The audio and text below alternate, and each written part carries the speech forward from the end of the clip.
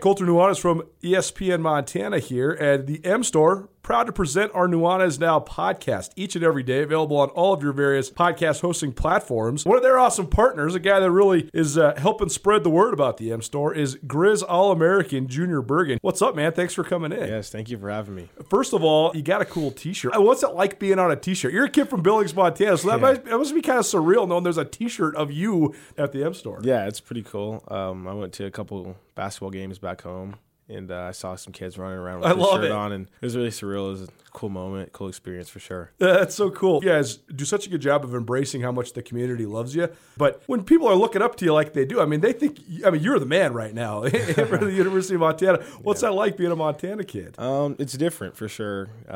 Growing up, you kind of look up to guys like who are in the NFL and stuff like that. But it's just great to have a positive influence on these kids' lives. I just want to make sure I set the example and lead by example and give them someone to look up to. Go check out the M Store. They're located there at the corner of Higgins and Broadway here in the city of Missoula, and you can also visit anytime online, montanamstore.com. They have all the latest and greatest, a whole bunch of original Grizz gear, and of course, they have Junior Bergen t-shirts. Junior Bergen, proud partner with the M Store, as well as us here at ESPN Montana. Thanks for swinging by, man. Yes, sir. Thank you for having me. The M Store, where they're all Grizz all the time. 1, 2, 3. Nuanez Now on ESPN Radio. It's so interesting when people remake songs, right? Sometimes they're so good, sometimes they're so weird. Sometimes it's such a bold challenge to try to cover a song that was so great. How do you cover the Rocket Man? How do you cover Elton John? Interesting tune, though. Hope you're having a great Tuesday. Welcome back. Nuanez Now, ESPN Radio. SWX Montana Television. Maybe you're tuning in on the ESPN Montana app. Missed anything in the first hour of the show? We had a Big Sky Conference football discussion. Of course we did. We also had our Treasure State Stars featuring some of the best individual performances from around the state and also some broad team performances as well that time of year. And we also had our River City Runners highlighting some of the best runners from around the state that will kick off the Big Sky State games. All of it on the Nuanez Now podcast, probably presented by the M Store, the MSU Bookstore, the Advocates, and Sportsbet Montana. Thanks to all the engagements for our Taglieri Tuesday. Congratulations to the winner. But also, thank you so much for tuning in, sending those texts, any and all texts you might have, questions, comments, concerns, 406-888-1029. One of the most interesting discussions about the overlay between business and sports that we've had in quite some time here on Nuanez Now. Well, I've been waiting to talk to this guy for the better part of a couple weeks. I always look forward to talking to my guy, Justin Angle, but we had the summer, which is usually a slow time, hit an unbelievable fever pitch around the 4th of July. Yeah. And I couldn't help but think of all of the things that we have talked about on this segment, a business angle. We're coming to you from Studio 49 here, recording this on a Monday. First time we recorded on a Monday. Jam-packed week because no show Thursday or Friday. I got a big golf tournament. I'm going to go lose all my money and come back in a terrible mood. That's not true. We're gonna have Sounds like a great way to start a weekend. I know. I used to work at the Ridge Athletic Club in Bozeman, and I worked with this kid who was getting his PhD in physics at Montana State. Okay. So needless to say, wired much differently than the sports guy. And I used to work the evening shifts there in the summer. I would come in, and he'd be like, "What'd you do all day?" And I'd be like, "Oh, I played golf." "Oh, how'd you do?" Same as every golfer says, terrible, could have done better, regrets. Yep. And finally, after me doing this 6 or 7 times, one day he asked me, he says, "Can I ask you a question?" I said, "Yeah." I said, "Why is it that you play golf every day before you come in here? You are never happy about it." And I'm like, "You're right, man. That's a really good observation. I just need to take it easy on myself." But regardless, it's kicked into high gear. So many of the things we've talked about on this segment when it comes to the revealing of just kind of behind the curtain of the finances of college sports as in general, there is no denying it anymore. We are to the precipice, if not into the universe in which this is pay to play. This is money.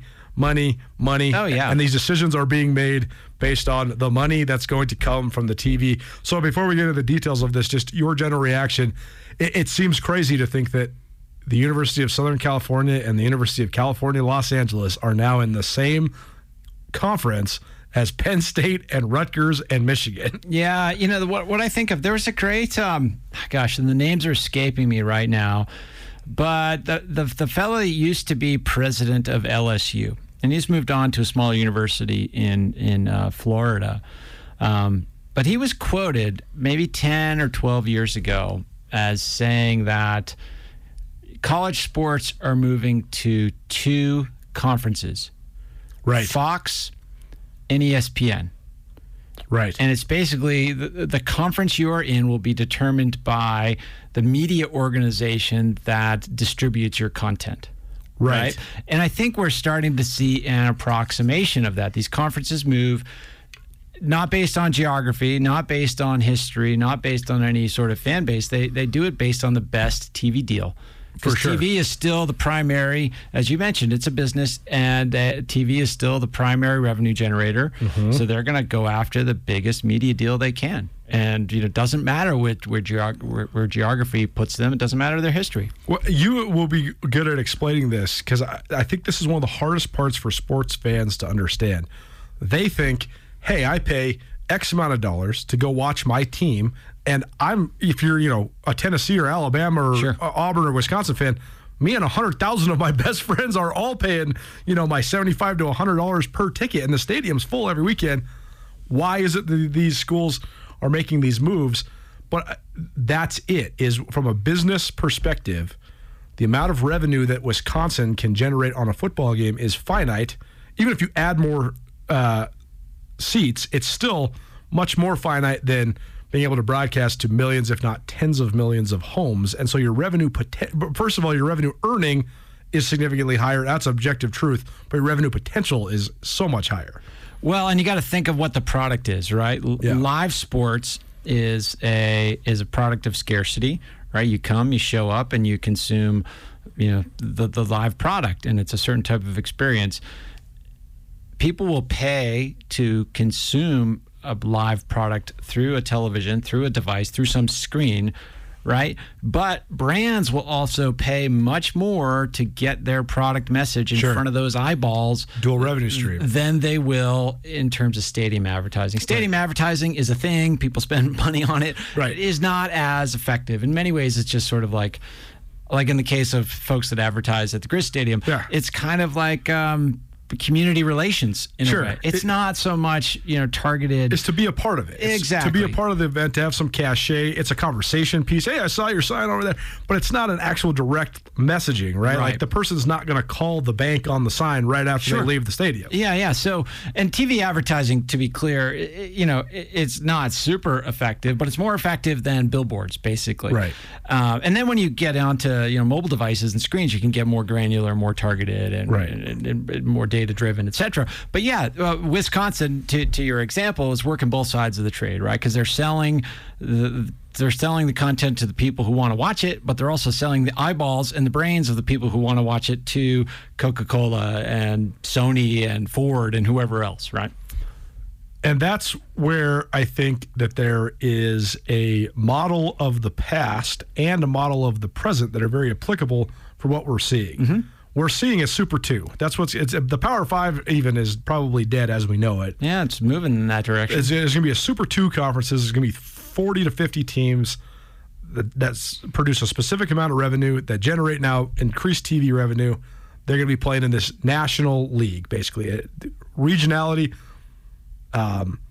geographic footprint, what research that you might do as a university, all that stuff is not even secondary. It's pretty much irrelevant at this exact moment. But I think the model from the past is not a collegiate one. It's a professional one. It's the AFL and the NFL. Yeah. And they were dueling leagues for a while. Then they started playing this little game called the Super Bowl, and then they merged. Mm-hmm. I think that the current model that we see now is the European Premier League or the English Premier League in soccer.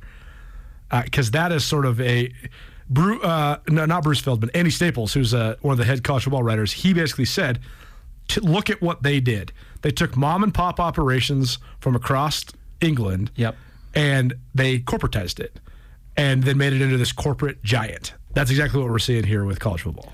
Yeah, I think an interesting thread of this is I've always sort of thought, like, why do we have college sports in general? Like, why are they attached to universities? This is such a phenomenon in America, right? It is. However, you can go watch young people play sports all over Europe. They're playing for a club. It's all club. They're not playing for a university. Yeah, and that's not to say those clubs aren't without their set of problems. No, for sure. But it just seems easier to palate when it's not attached to this facade of education like they're trying to now. Right. Although I will say that I was having this conversation with J.K. Simmons on the podcast a few months ago because he was in that film National Champions that came out on, I think it was on Amazon Prime. Mm-hmm. Interesting film. So go check it out because it kind of plays with a lot of these themes. But anyway, he pointed out that college sports in the United States existed before any professional sport. So it is a bit of a, there is a history here that we maybe have migrated away from, but it's not one that we can forget. I do think, though, that when it comes to this consolidation piece that we're going through, and industries go through this time and time again. They go through consolidation and then disbursement, and you can see that. You see that with the streaming right now. Like there was a long time where we'd pay $100 a month for a bundle of channels. Right. And then it was all like, no, I can subscribe to Netflix and Amazon Prime and Hulu. Sure. And guess where we are now? I'm spending $100 a month for like 6 different streaming channels. This is what my mother always says. She's like, I'm fine. Just give me the cable. You can put it all together, whatever. Yeah. I don't know how to hook all this stuff up. You're going to spend the same amount. And some genius is going to come around and say, hey, I'm going to sell you one bill a month. Right. And I'm going to combine all these things. Anyway, the point being is that, we go through these cycles in business, and we're in a consolidation cycle right now, and it feels like, oh yeah, this is totally the direction we're heading, and then somebody will disaggregate that. A force that might cause it to cycle back and disaggregate is this image and likeness stuff. Because it's really, we don't quite know how that's going to play out, because there you have teams that have brand value, right? But the individual athletes are marketing themselves within those teams. And so certain stars can capitalize on the brand of a team to sell themselves. But there's also, there's some, in advertising, there's some benefit to being at the top of a list, even if it's not the list of the best things, right? So you could be a huge celebrity on a small market team and make a lot of money doing that with these name, image, and likeness contracts. So that's a force that we don't quite know how will play out. Nuanez Now, ESPN Radio, SWX Montana Television, and the ESPN Montana app. Every other Tuesday, we present a business angle presented by Blackfoot Communications, the overlay between business and sports, talking all things college football realignment. I've also, this is funny, my latest rabbit hole has been the A&E documentary series about the professional wrestlers of the late 1980s and early 1990s, like The Ultimate Warrior and Macho Man Randy Savage and guys like that. All that, yeah. The character building, the story writing, all that stuff is phenomenal. It's so interesting and so funny, and it's also such a place in time, because I don't think it ever would have been popular before or after the time that it really was. There's a lot to be hashed out in terms of our sense of belief as a society and what sort of tall tales we will buy into or lack thereof anymore. But the other thing is there's sort of a parallel to this as well, because wrestling was regionalized forever. There was multiple wrestling promotions all across the country. All different leagues and belts and and you were usually only famous in your little Georgia Alliance wrestling or whatever. And then there were some guys like Andre the Giant, he was going to multiple wrestling promotions because he was such a huge draw, but only to see, you didn't go to see him perform. Sure. You just went to see him as a relic of human in front of you. But then the sort of conglomeration of that and building. His best work, by the way, is The Princess Bride. Oh, it's got to be, right? For sure. Sorry, just had to get that. The conglomeration, though, of all of the wrestling leagues to then form the WWF, fascinating. And then the pure league that rose up, and the WCW started poaching players away from it. And then this brings us all the way full circle, because we have talked so much about this dynamic of college football realignment, what it's going to do to affect the Cats and the Grizz and the Big Sky Conference. We've also been talking extensively about the PGA Tour competition, the LIV Golf Tour, the rise of that. So it seems as if even though this might all seem new, it's actually not new. It's just new to the world of college football. Right. New themes applied to a different, or old themes applied to a new context, right? And you bring up the LIV Tour. You wanted me to go on my rabbit hole? Oh, about of course. The LIV Tour? Yes, please. So I was thinking about this. You've asked me about the LIV Tour, and I started just being kind of dismissive. Like, Phil Mickelson's this washed-up guy who, stuck his foot in his mouth with Saudi Arabia, and so they're like, just he's taking the money at the last stage of his career, whatever. Mm-hmm. But it's gained momentum, and I was a skeptic at the start, and then I started thinking about it, and you asked some good questions. These dynamics about the PGA Tour that make it vulnerable to this sort of threat. It's an individual sport. It doesn't own its major championships. Yep. There's so many athletes spread across a big geography. So all these things make it vulnerable. There's also the impossible entry point to it. That's tough because there's just so few guys that can actually play on one tour. Absolutely. And there's the no guaranteed contract part, which is so interesting as well, because as we see it now, pro sports specifically are gravitating so much toward guarantees. Like I was thinking about this, Scotty Scheffler is the number one earner on the PGA Tour this year. He's won 2 majors. He's won almost $13 million in prize money.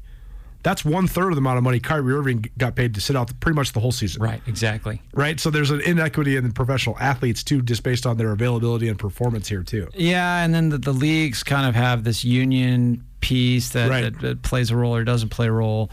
But anyway, it got me thinking that, with Kevin, it sort of this thought started occurring to me when Kevin Durant just sort of said, "I want out of Brooklyn," and just thinking about his career and the fact that, like, here's a guy who, I don't know, these are debates that you love to have. Sure. Like, is he in the top 20 players all the time of all time? I mean, I think you could safely say that Kevin Durant is among the most talented basketball players that's ever played the game. Yes.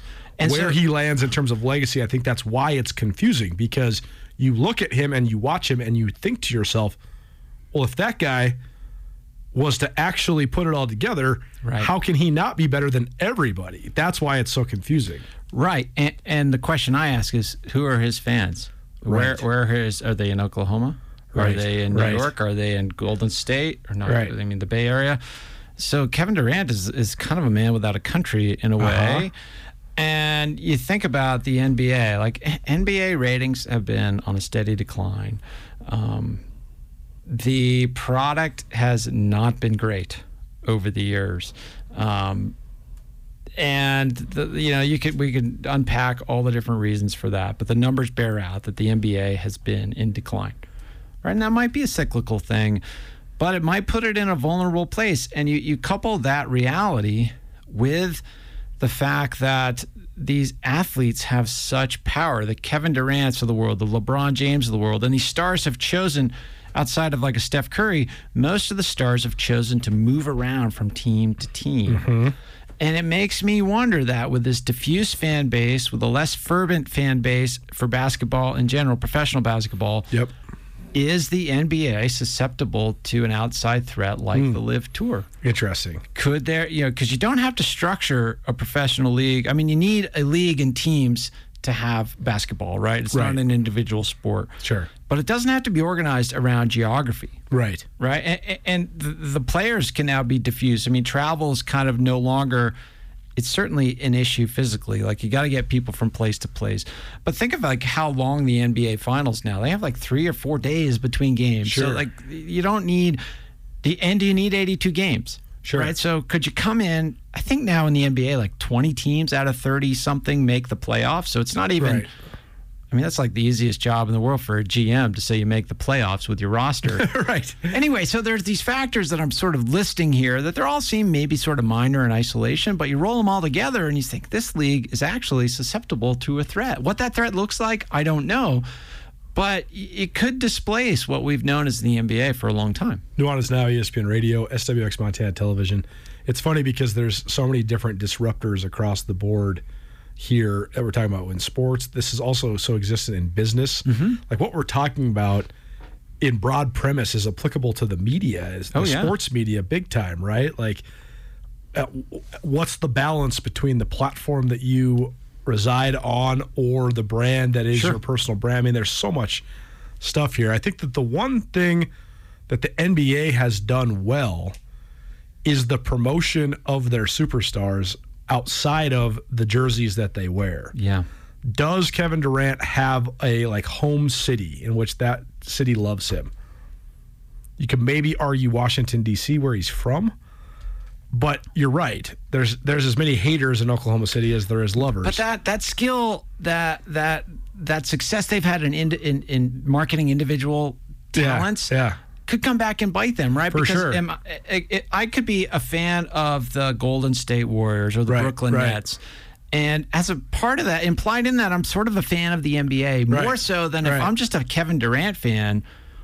If he goes and plays in Europe, or if some Russian oligarch pays him, $500 million a year to play, I like Kevin Durant. I don't really care if he's in the NBA or not. Sure. I'm more likely to be tied to the individual, right? So that makes him more susceptible to that kind of threat, I think. It does. It does for sure. It's actually masterful to think of how, most NBA fans I know don't have a team. Mm-hmm. That's what's so interesting about the NBA. It's actually what I find most appealing about being a fan of the NBA, because I personally, and this is a flaw of mine, not a flaw of any of you people out there listening, I think that the unbelievably fanatic connection to a specific team is sort of silly. I find myself so fortunate to be able to enjoy sports across the board without having a rooting interest in them. But I totally understand that 99% of the people listening to this show have teams and are fans of it. But it is sort of crazy that there's millions of people out there that do follow the NBA without having that passionate team to follow. Oh, and fantasy sports have also eroded that because you're sort of rooting for different things. I think the NBA, too, another thing that makes them vulnerable is the NBA, I think you would put as probably the most progressive in terms of political culture within the teams themselves, the athletes, and the ownership, and just the positioning of the league. They're certainly to the left of the NFL, right? It's inevitably young as well. Yeah. The talent is young, but there's also the direct correlation between the NBA and hip-hop, and that's going to keep you young, too, because you're going to have the rap superstar of the day sitting courtside in Brooklyn. Sure, there's a culture kind of whatever the cultural associations, they are. I would argue that the NBA is to the left of other sports in the United States, right? Yet look at their geographic disposition or distribution. They have gone into smaller market cities in less progressive areas. The Oklahoma cities, the Sacramento, you could probably put in there, New Orleans, Charlotte. I'm not making broad claims about the politics of these cities, but they're certainly not collectively as progressive as cities where the NFL is. Sure. Right? And so you've got this geographic fan base that is less aligned with the positioning, the cultural positioning of the franchises within it, right? So there's a disconnect there. I'm not saying it's a huge disconnect, but it's another one of these smallish factors that roll up into vulnerability in this business. So then what do you think specifically could be the biggest threat to the NBA? Another league, or the poaching of stars to go to existing leagues? I think both, maybe. I think probably the most European basketball could pick off some good players. The most interesting part about the golf dynamic in this, the LIV versus the PGA, is that money is going to be one of, if not the biggest draws for all of these athletes. But the other draw is just affirming your legacy. Let's say the top Italian team in the world came over and offered LeBron James $250 million a year to go play for them. That would be hard for him to turn down from a business perspective, because he would have an even more global brand opportunity, and from a just tangible money perspective. But if he goes and plays for this made-up Italian team, he will not win the NBA championship. Right. That is the thing that puts a feather in his cap. The craziest part about this golf thing is you can go play in all these LIV tours. Right, you can win the British you can still go win the British Open. The Masters. That's right. Yeah, I mean, I don't know. I think that... we might be marching towards it this week. There might be a guy that's been playing on the LIV tour for the last 2 months that wins the British Open, and then, oh my gosh, it's going to be explosive. That point about LeBron, though, I think to the extent winning an NBA championship is a feather in the cap, that presupposes the value of the NBA as a construct, right? If the value of the NBA as an entity goes down, which I argue it has, I think LeBron winning a championship on another team in another league has a value that it hasn't had currently. So I think that I agree with you. It's unlike, he can still cement a legacy as the greatest ever in the NBA, but I think how much of a lock that decision is less so than it was 10 years ago. Nuanez now ESPN Radio, SWX Montana Television. That's the other thing is sometimes I feel like we become, not you and I, but like as American people, we become so American-centric sometimes. Oh, yeah, absolutely. Like people always scoff at me when I'm talking about how like the phenomenon of the craziness around college sports is a uniquely American thing, but it is. There's not crazy people just getting drunk before like college sporting events anywhere else in the world. There maybe at club events for sure.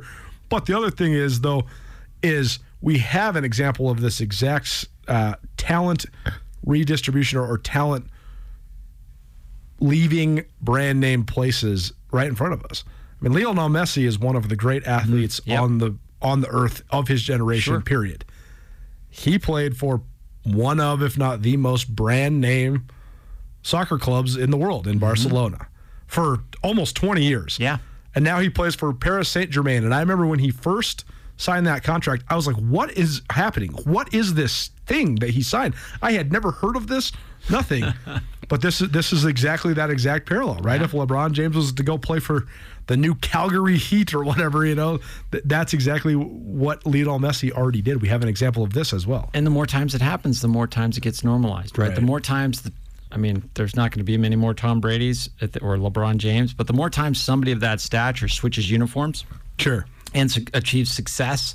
I mean, Joe Montana going to the Chiefs was kind of lame. Like everybody sort of thought it was lame. Willie Mays playing for the Mets is like the one that the grandfathers always talk about. Yeah, it just didn't feel right. And Michael Jordan going to the Wizards because nothing happened at those teams. But Tom Brady goes to the Bucks, wins a championship right away. LeBron goes to the Lakers, wins a championship right away. So, yes, I think that that normalizes this player-centric movement that we're seeing.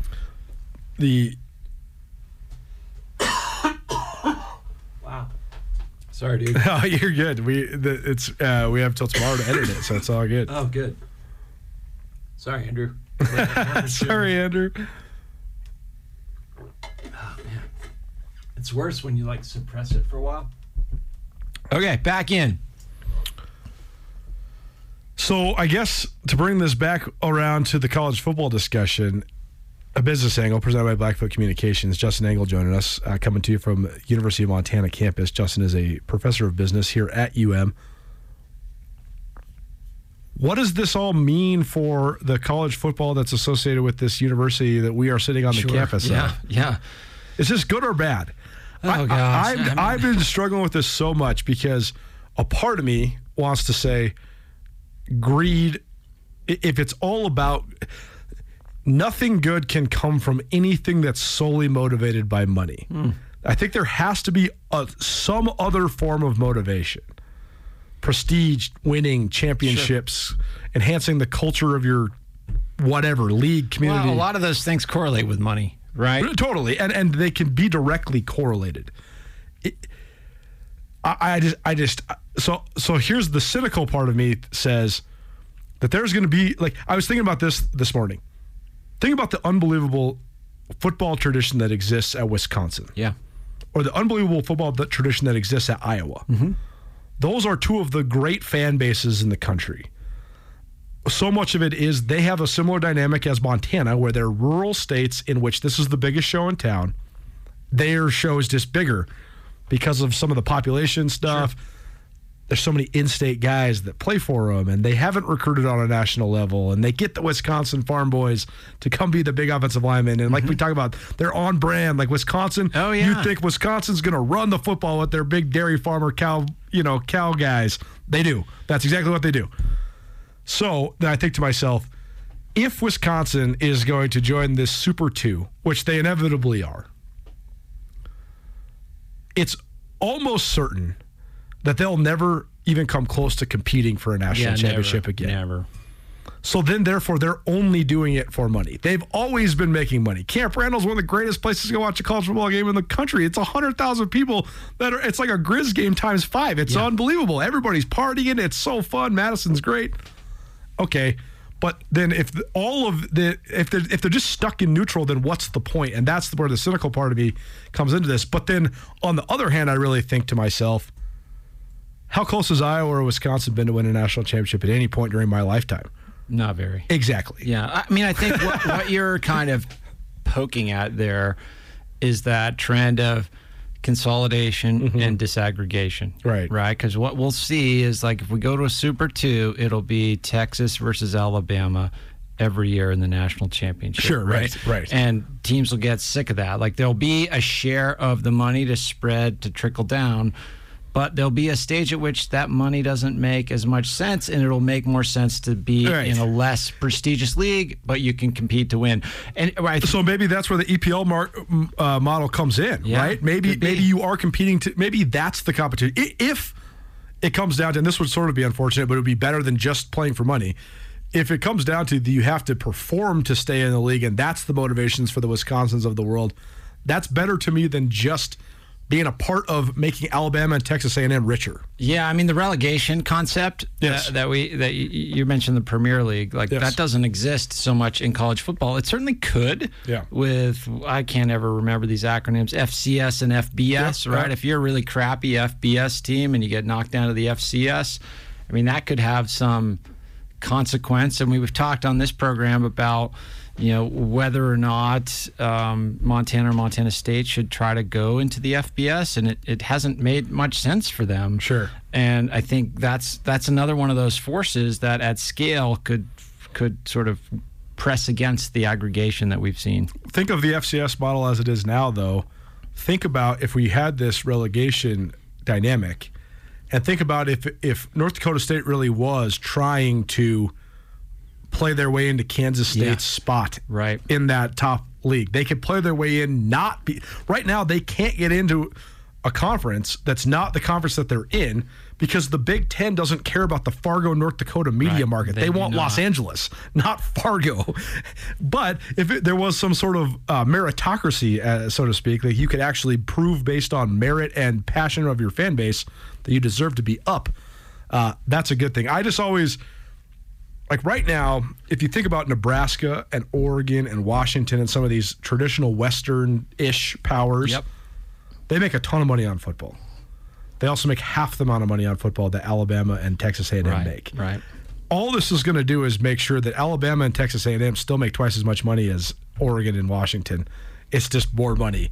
Yeah, everybody twice as much is just more. Right. So how does anybody ever close the gap? I'm not sure. I don't want to stratify the college sports, but then maybe that's just what it always is. I mean, Major League Baseball is a great example of this. It's the only pro sport without a salary cap. The team that spends the most money doesn't always win the World Series, and in fact, it doesn't happen a lot. And less so. I mean, the Atlanta Braves last year won the World Series, and they had like 1/3 of the payroll of the Dodgers. They beat the Dodgers in the playoffs. And I think we've seen that trend strengthen in the last 15 years. The Royals and the Braves and like these smaller market teams that you mentioned are winning more and more often than the Dodgers and the Yankees. I do think, though, this is all of my cynical thoughts and thinking that the rich are eating the poor, so to speak. I actually do think that this could benefit the Montana schools if they find a landing spot. Moving up to the FBS in its current iteration, I thought was probably a poor idea. Yeah. Now, though, the iteration of what exists in football in the West could be completely redistributed. Yeah. Regardless if it's a Super 2 or a Big 3 or whatever, the Pac-12 as we know it is dead. They lost the LA TV market. Now, Utah and Colorado are not going to be left out to dry. They're going to, at the very least, join the Big 12, if not try to figure out how to get into the Super 2. Oregon and Washington have already said they're out. They're probably going to try to go the way of USC and UCLA to the Big 10. So there's a full 6 of your schools in the Pac-12 out. Yep. I see where you're going. It's opening up. It's opening up. Montana State have been not solely, but primarily their revenue is generated by filling the stadium. Right. And so now this gives them more of a regional share of attention, right? They can, and with streaming and et cetera, you can broadcast your brand to more eyeballs and brains in the region because they're still going to be regional players. Exactly. The two schools in the Pac-12 are going to be left out to dry are Washington State and Oregon State. Yeah. That seems pretty fun, though, if Montana and Montana State and like Utah State and the state schools in the West that are real great institutions, they should just find a way to align, right? Because Stanford and Cal are the other two that are going to be so interesting. I don't think that they're going to try to join up with anybody, though, because they're not going to want to just jump in with some of the best of the Big Sky and some of the remainings of the Pac-12. They're trying to. Those schools are premier brands, but they Stanford don't should just play football. Independent, right? Yeah. But Stanford also might be a draw to this Super 2 or Big 3 or whatever we want to call it, depending on if there's other sports available as well, because they offer so many sports. I don't know. There's a lot here for sure. I think we're going to continue to hash this out, but I do think there is some positives for the Montana schools on the horizon. I agree. I'd if I had to choose right now, I'd make that argument. I mean, from a business perspective, this is an opportunity to add more revenue, and that's going to be the biggest challenge for Montana and Montana State from an athletic department standpoint. Yeah, I mean, there's consolidation happening that does not include Montana and Montana State, right? So that creates opportunity for sure. Nuanez Now, ESPN Radio, a business angle presented by Blackfoot Communications. We do this every other Tuesday here on Nuanez Now. Justin Engel, professor of business at the University of Montana, joining us here recording at Studio 49. Thanks for being here, man. This is fun. Yeah, thank you. Are you having a bad day? Did you get hurt and it wasn't your fault? Are you in trouble? No matter what has you down, you can take action and help yourself by letting Schulte Law Firm help you. Schulte Law Firm litigates injury, criminal, and civil matters, providing expert advocacy in any situation. Here with Dwight Schulte from Schulte Law Firm. When it comes to criminal defense, what's an example of why someone could or should call Schulte Law? Criminal defense happens on somebody's worst day, and it doesn't mean that someone's a bad person. We all make mistakes. We all make choices that maybe aren't the best choice, and that can lead to dramatic consequences in somebody's life. So we're really focusing on personal injury and criminal defense. We do a lot of different areas of the law, though. We have a strong background in real estate. We handle family law for clients, ton of mediations. The ultimate reality is that people have bad days, and that's when you need our help. That's when you need to call Schulte Law Firm, because we know the players, we know the game. We can put people in the best position to achieve the outcome they want. If you've had a bad day, visit jschultelaw.com. It's Nuanez Now on 102.9 ESPN Missoula. Watch the show statewide on SWX Montana Television. If Tom Petty doesn't make you happy when it's 97 degrees in the shade, I don't know what will. Nuanez Now, ESPN Radio. Thanks so much for tuning in or maybe watching on SWX Montana Television. No matter how you're here, happy to be here with you on this smoking hot Tuesday. Time now for the continuation of one of our favorite segments of the year, and this is an expanded version because we have had so many outstanding boys and girls athletes from across the prep landscape in the state of Montana. It's our senior spotlight, highlighting some of the best male and female athletes from across the state of Montana. And it's been a particularly good year at Helena High. We are now joined by Kylie Hartnett, who just recently graduated from Helena High. She's on her way to the University of Utah to run track and field there, as well as cross country for the Utes. Kylie, thank you so much for joining us. How you doing? Good. How about you?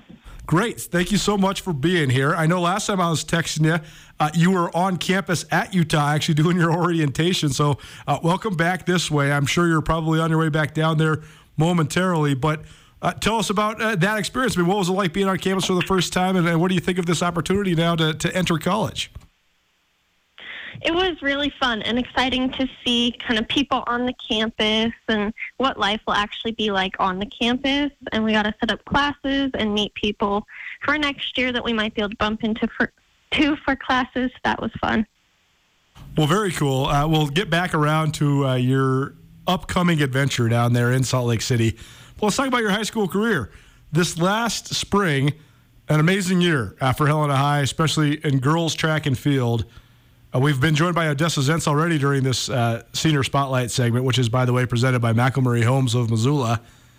And Helena High won the Class AA state championship in resounding fashion, tied the all-time record for points by a team, and a long time coming, more than 2 decades, building this thing up. And I know you, Odessa, a couple of the other outstanding girls, you guys have been standouts since you were freshmen and sophomores. So what did it take? I mean, what all went into you guys winning this team championship at Helena High this last spring? We all kind of made a goal that we knew that we had enough talent to win state if we really worked for it. So throughout the season, we had a lot of girls push themselves and try new events to help score more points. Like I picked up running the 800 to help score more points. And we just all trained through the winter with one goal to try to win state, which I think really helped motivate us even when it was cold outside and we didn't want to run. We knew that we needed to or we weren't going to reach our goal. And for Odessa and I, it was our last chance to be able to win as a team for Helena High. So we really worked hard throughout the season to help reach that goal. Well, track and as running in general, it seems like you can have even more success if you have teammates or even opponents that can push you. And you had both this year with Odessa, who's also Division I bound going to Northern Arizona, but also just such great distance runners in the state. I mean, Kensey May was an outstanding runner as well. I mean, Haley Burns at Bozeman as well. So how much do those two factors help? When you have somebody that you can train with all the time, how much does that drive you forward? And also, how much does just the great competition, especially in the distance races around the state of Montana, help you as well? They are definitely helpful in practices. Odessa and I would always push each other to run faster or make sure that we were running on pace. And when we were doing more mile-type workouts, she would follow me, and I would help pace her to a faster pace. And then 800, I'd always follow her, and she would push me. And then it was nice having Kensey and Haley because you always had someone to push you.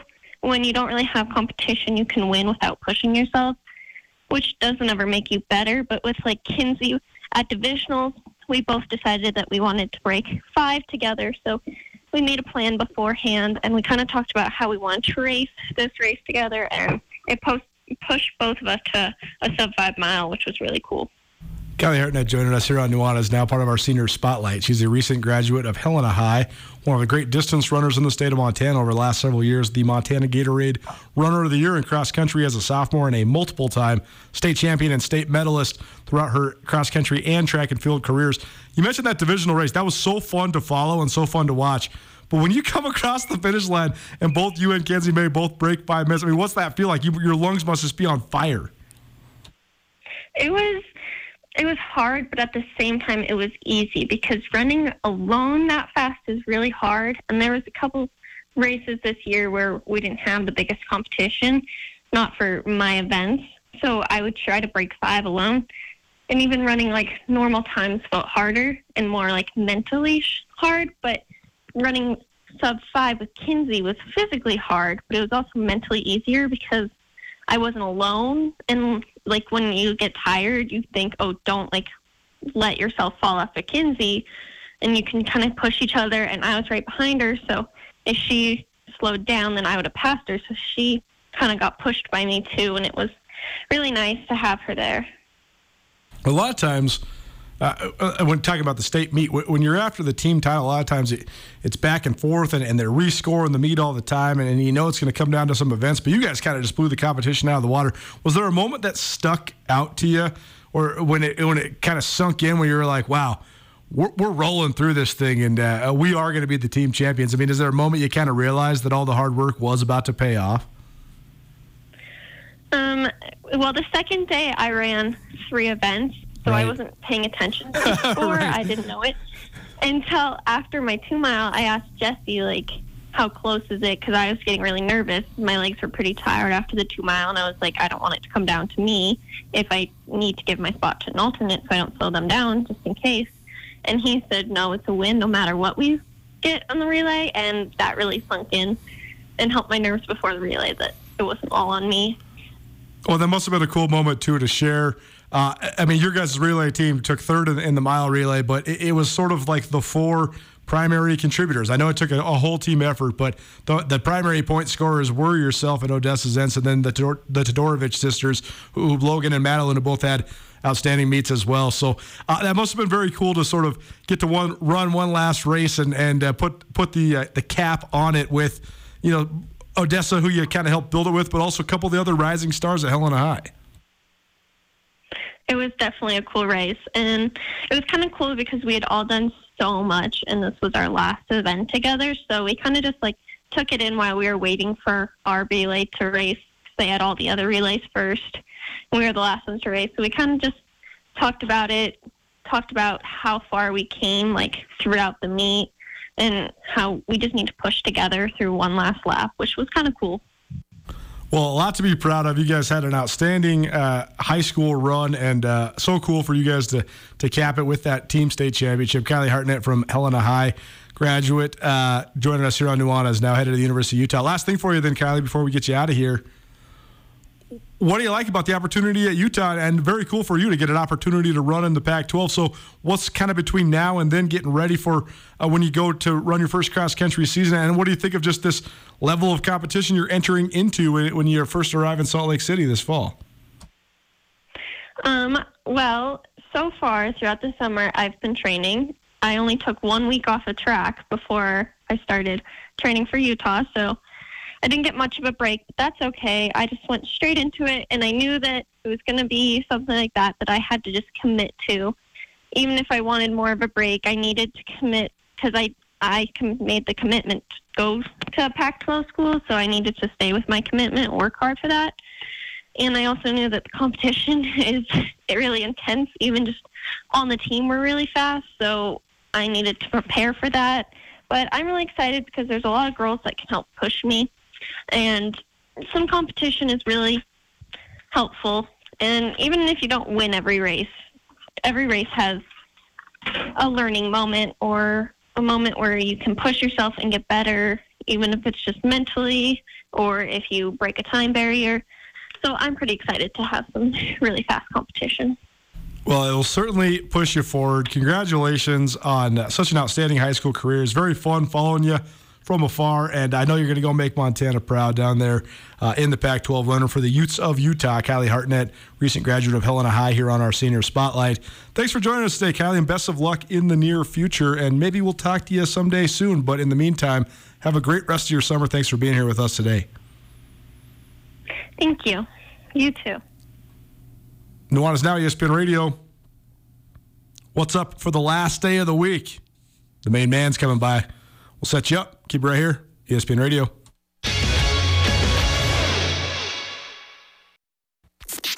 This is Nuanez Now on 102.9 ESPN Radio Missoula.